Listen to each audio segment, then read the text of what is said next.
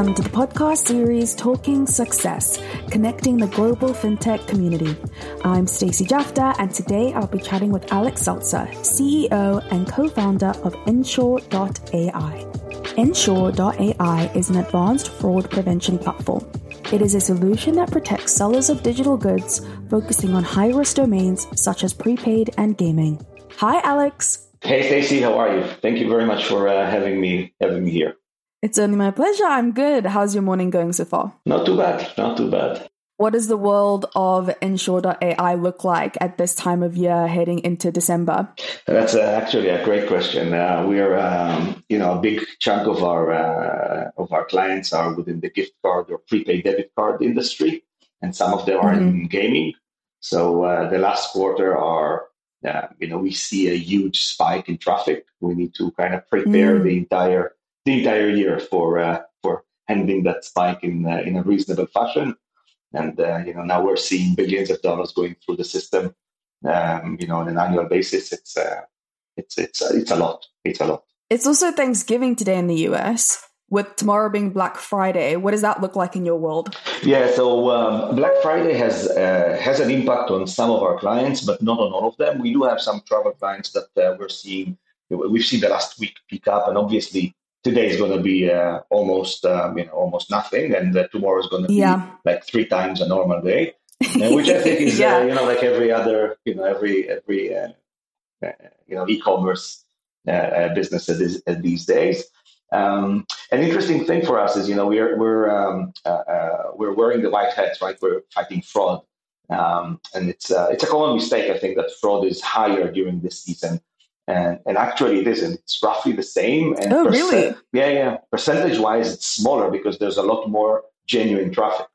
So Got you. The most important thing is to figure out how not to deter or decline legitimate consumers rather than catch the fraudsters in these days.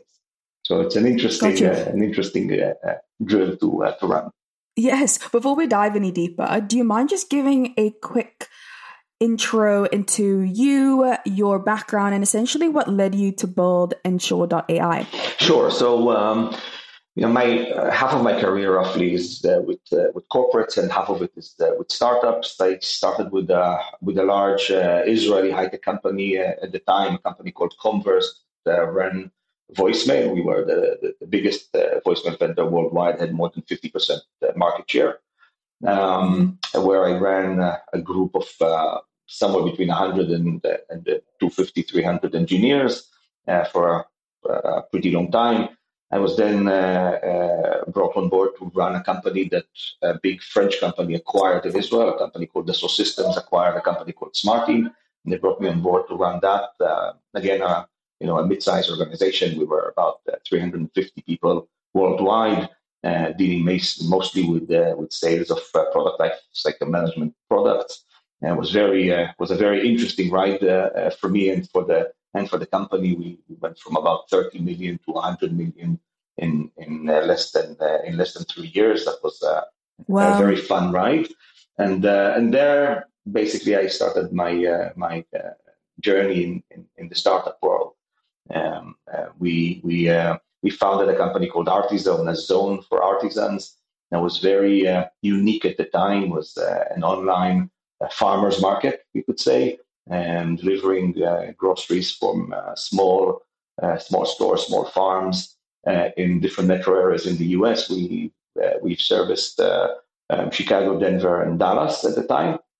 Pretty large business, including the trucks, the walk-in coolers, the warehouses, and all of that, and of course the technology platform that allows for all of that to happen same day.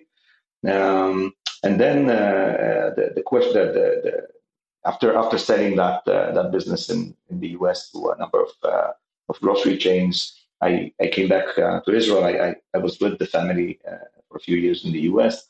Came back to Israel and was brought on board to run the business of a company called Zeek. And Zeek was actually a marketplace for gift cards, which is where I kind of learned how difficult it is to sell digital assets online, which eventually led to the birth of Ensure.ai, the current company. I've started together with my partner Steve 3.5 years ago. And then we basically built a company based on a problem we solved for ourselves at Zeek.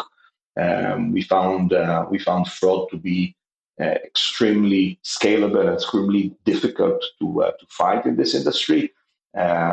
Decided to invest heavily in figuring it out on our own because couldn't find solutions out there that would provide an efficient enough solution for us.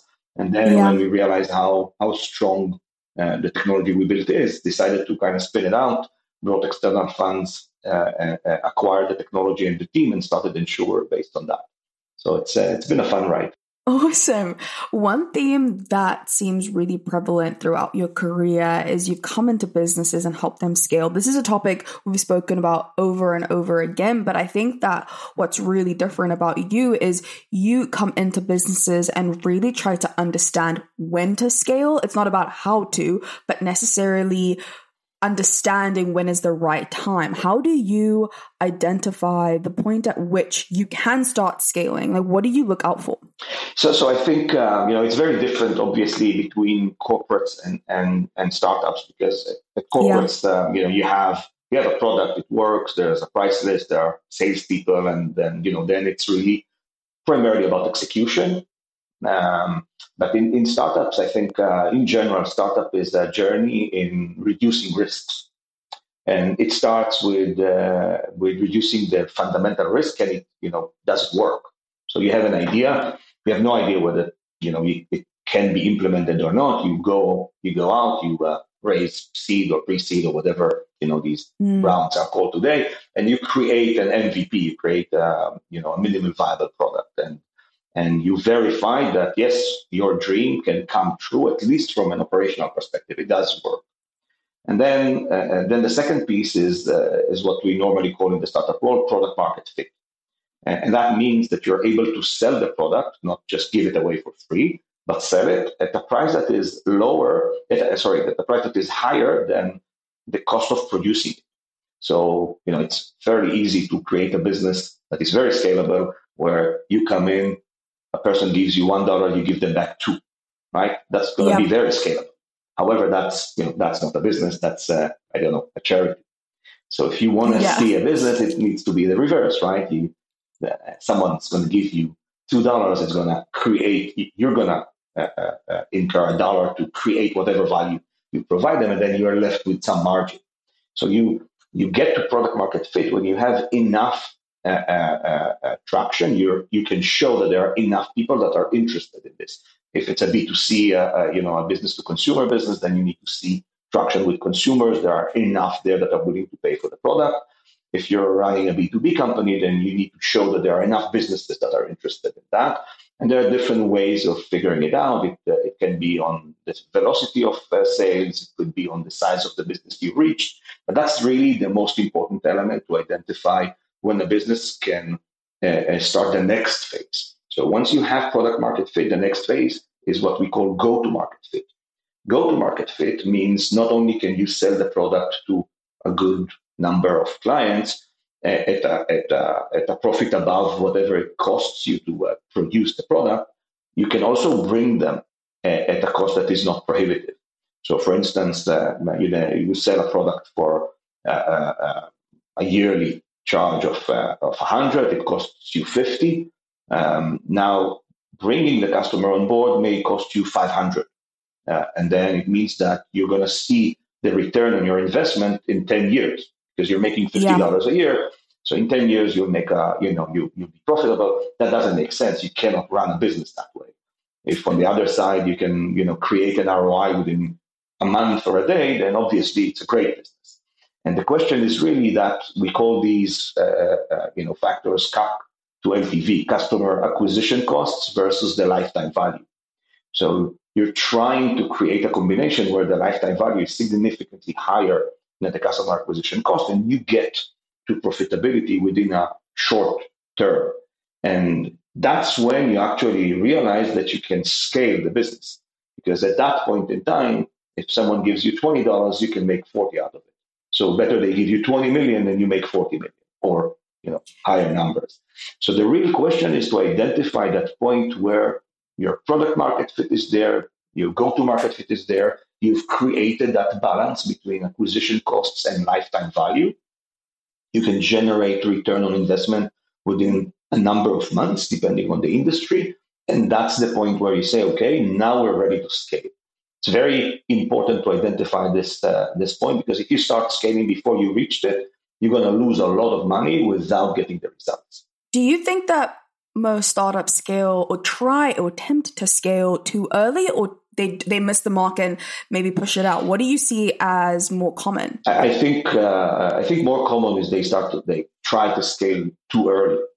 And the reason for that is, that's not something that I'm inventing, right? There's the Crossing the Chasm and the different books that have been written about that. It's really the early adopters. And when you get, a good bunch of clients that are in love with what you're doing, you may lose sight of the fact that they're the early adopters and they do not represent the mass market. And then when you acquire them, it was fairly easy because they felt the pain, they like you, they like the product, whatever. And then getting the other customers at scale is going to cost you a lot more. So your customer acquisition grows. It's a common mistake for people to believe that as the more customers you bring on board, the bigger the scale, the lower the customer acquisition is. And that is simply not true. Usually customer acquisition costs grow at least at the first time, at the first a few years before you become a brand that is well known, and you can start building on that to grow your acquisition. So most of the failures we see for companies that happen after they've reached a certain level of product market fit and even a go-to-market fit is they've tried to scale too early, not realizing that the customer acquisition cost they're seeing cannot be maintained at scale.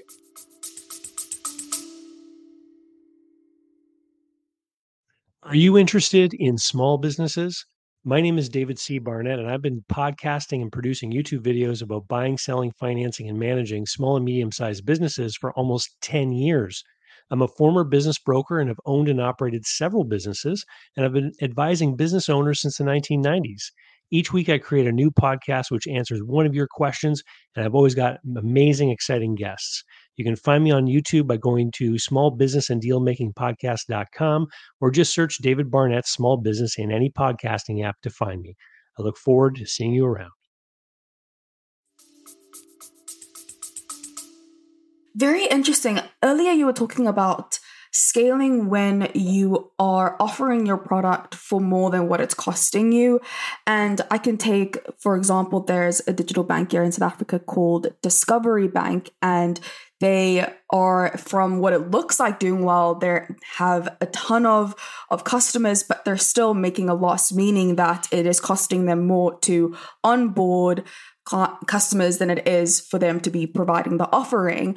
But when you look at that product, it seems like from speaking to different investors, there's different ways of approaching it. It's like, let's go gung-ho, let's put everything we have into this. We're going to probably be making a loss for the next, 3 to 5 years. And then after that, we'll see an exponential growth in profit. What is your thoughts on that? So I think that there are different kinds of strategies behind different kind of plays on the market. And I'll explain what I mean. So I'm more of a traditionalist in my I would say management style. I don't believe in saying, let's get the people, let's get enough, and then figure out how to monetize. It doesn't mean that it cannot be done, because it has been done before very successfully. So it doesn't mean it doesn't work. It does. Identifying where I think is an art more than a science, but I might be wrong, and other people could talk to that. We do see other plays which are really data plays more than they are anything else, and there you need to accumulate enough data so that you can start monetizing the data or selling the data you have.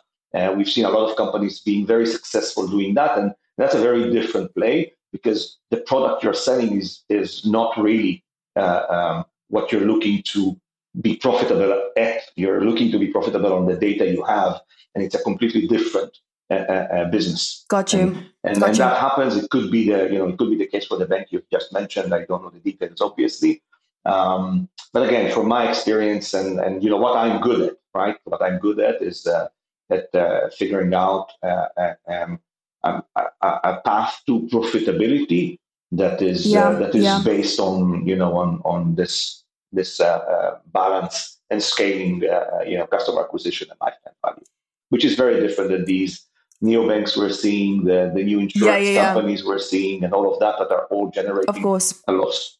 Yeah. And you started doing this at a really young age. You were growing a business line from 90 to 250 in your mid to late 20s. What advice do you have for young leaders, either for those aspiring to run a department or those currently doing so? Because that's huge and very impressive. First, thank you very much. It's a bit of luck and I think a bit of more luck than talent. I was fortunate enough to join a company at a huge growth spiral and did well while I was there. But I think the key takeaway for me was you have to figure out what your own management style is, what are your core values, and find a way to stick to that rather than find a way to adapt to the organization you're in. So I started running the organization that was about 90 people when I started in my mid 20s, and indeed they already had some level of culture in there. One of the main things I think we've done during the first couple of years is we've honed our culture much better. We've done that very, I would say, systematically through a process we did together with a psychological, organizational psychologist. I was very young and felt, that the weight of responsibility and knew that I don't have the experience to run the business and achieve success without getting advice. So we've brought someone on board to help me with that. We've worked together for over a year to hone the culture. And I think my best advice would be, first, don't think you need to do it all on your own. And number two, find your core values early on so that you can shape the organization based on that. Interesting, because what I have found in speaking to a lot of young leaders is that in the early days, you kind of either mimic what you've seen in the leaders you've had in your life. And I think what's challenging is understanding the way you would like to lead if you've not seen that happen. You get completely different styles. How would you advise someone goes about finding what their leadership style is without being a copycat or just mimicking what they've seen in their current boss or previous boss? Yeah, so yeah, I think that experience and seeing other leaders behave is crucial and is shaping our own values. It starts with the family, obviously, right? It starts when you're 6 months or a year old, obviously. And I think that the most important element to realize is that you need to figure out what works for you. Because if you try to mimic others in things that don't work for you, you fail miserably. That's what I found. And I did have my share of failures in that domain. When you try to do something that doesn't work for you, let's say, you believe in, taking decisions, clear-cut decisions fast, and that's what works for you, etc. And then you come into an organization where they take the decisions by consensus and everything takes, a very long time.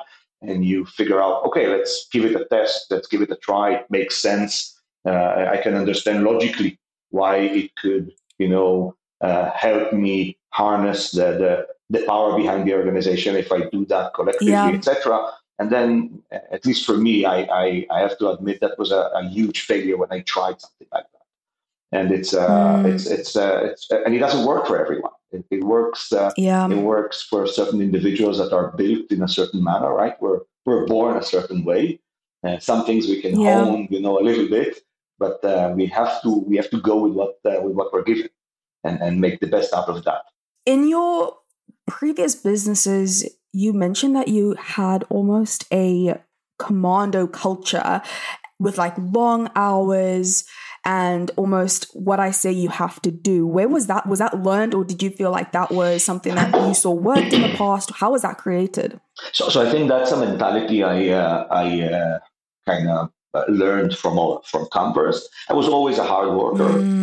My father always believed in hard work and making sure that you're a straight A student. Nothing below that is good enough. So excellence was always important to me. Getting to excellence, is in the business world is way more complicated than when you're a student, obviously.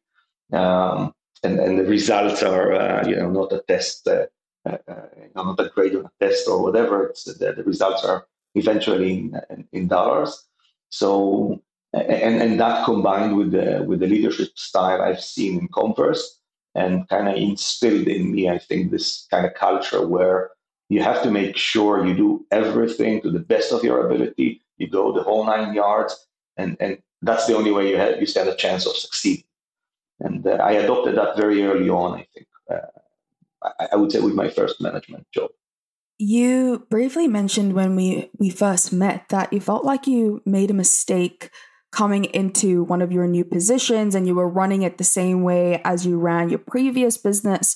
What would you have done differently? And now when you enter a new environment, how do you approach it?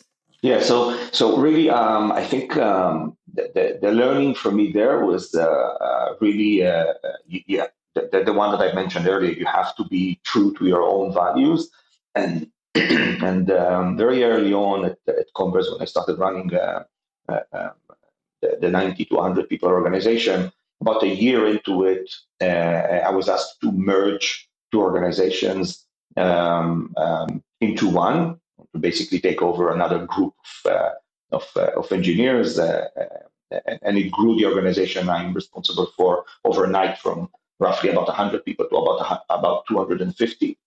And at that point, I did not continue to run it as a commando, I would say, but I tried at that point. I tried to kind of figure out what are the discrepancies or the differences between the cultures, because there were significant differences in the culture. And I tried to adapt some of my older organizations' culture into the new organization we were kind of merging with. I've created a management team that was basically half from my original group and half from this new group. And that's when I didn't stay true to my values and try to create an environment that is different. And that's the point where I felt, I think today from a managerial perspective, is my biggest failure to date. We overcame it, but it took us probably 6 months of, I would say, being very inefficient in what we're doing, because I wasn't very certain of my way forward. I didn't take the decisions in the way I thought I should. I took the decisions in the way I thought that the other organization would feel more comfortable with. And that it simply fails. And that's my biggest learning, I think. That's a tough one. Yeah. No, that's a tough one. And you speak about values quite often and culture. Culture eats strategy for breakfast. How have you at Ensure.ai lived by this philosophy? And hearing what you've gone through and your career journey, what are you doing now to make sure you live by that? So first of all, it's very difficult to do that because the test I have for myself is very simple. You wake up in the morning, you ask yourself, are you proud of what you're achieving and the way you're behaving? And unfortunately, most days the answer is no, which means you need to do better. And for me, I'll share with you a little bit about the values I'm trying to instill and how we do that. But for me, it's really all about leadership behavior, right? It's about the management team and what they believe in and how they behave. It's not about what they say. It's not about the signs we put on the in the corridors. It has nothing to do with speaking. It has only to do with behaving and doing. And that's the first thing to understand, I think, because people see. Even as very young kids, you see your parents do stuff, you hear them talk about stuff, you're influenced by what they do, not by what they speak about. And it's true for everybody. So I'll give you a few of the core values we try to live by and ensure and the way we do that. So one thing that I strongly believe in is that people within a certain organization are either engines or weights. There's no in between. It's very easy to identify who's an engine, and that means that everybody else is a weight. And, wow. and that's my belief. And what we do there is either we find a way to turn this around and someone becomes an engine, and it does happen, or we let go. And I think that and it's better for both sides, because if someone is in an environment where he doesn't excel, it doesn't mean that he's not doing something right. It's just the wrong environment for him. I've seen a lot of people that you take them out of one environment, put them in another, and they thrive. So for me, it's really about making sure at every given point in time that you can identify who are your engines, who are your weights, and manage. That's extremely important. And behaving that way means that you share that view with your management team, and you keep on asking the question: is if someone's not performing well enough, is he away? If he is away, what are you doing about that? And being very adamant about doing that. So that's one example. Another example that I find extremely important for startups is normally when you are in a corporate environment, your responsibility and accountability are very close to each other. And usually, if you have a rectangle that represents your responsibility, the next guy just beside you has another rectangle which has a little bit of an overlap with yours. Right? There's a little bit of an overlap between your responsibilities, and it is built that way so that nothing falls through the cracks. In startups, what happens normally is that if your rectangle starts and ends in a certain place, the next rectangle is going to be miles away. There's a huge gap between you two. No one's responsible for it today because you don't have enough resources to do that. And therefore, the mentality in startups needs to be, when you see something falling through the cracks, the first thing you need to do is not to ask yourself, okay, so who needs to take care of it? But the first thing you pick it up, you pick the ball, you do what needs to be done, and then you figure out, okay, so what did we miss? Who needs to be responsible for this, etc. And that's an essential learning for the entire organization, right? Until we get, from my experience, before you get to a few hundred people, you never get to a position where responsibilities are clear enough, for almost everything to fall in someone's responsibility. So it's a long-term process where before you reach 300, 400 people, you're not there yet.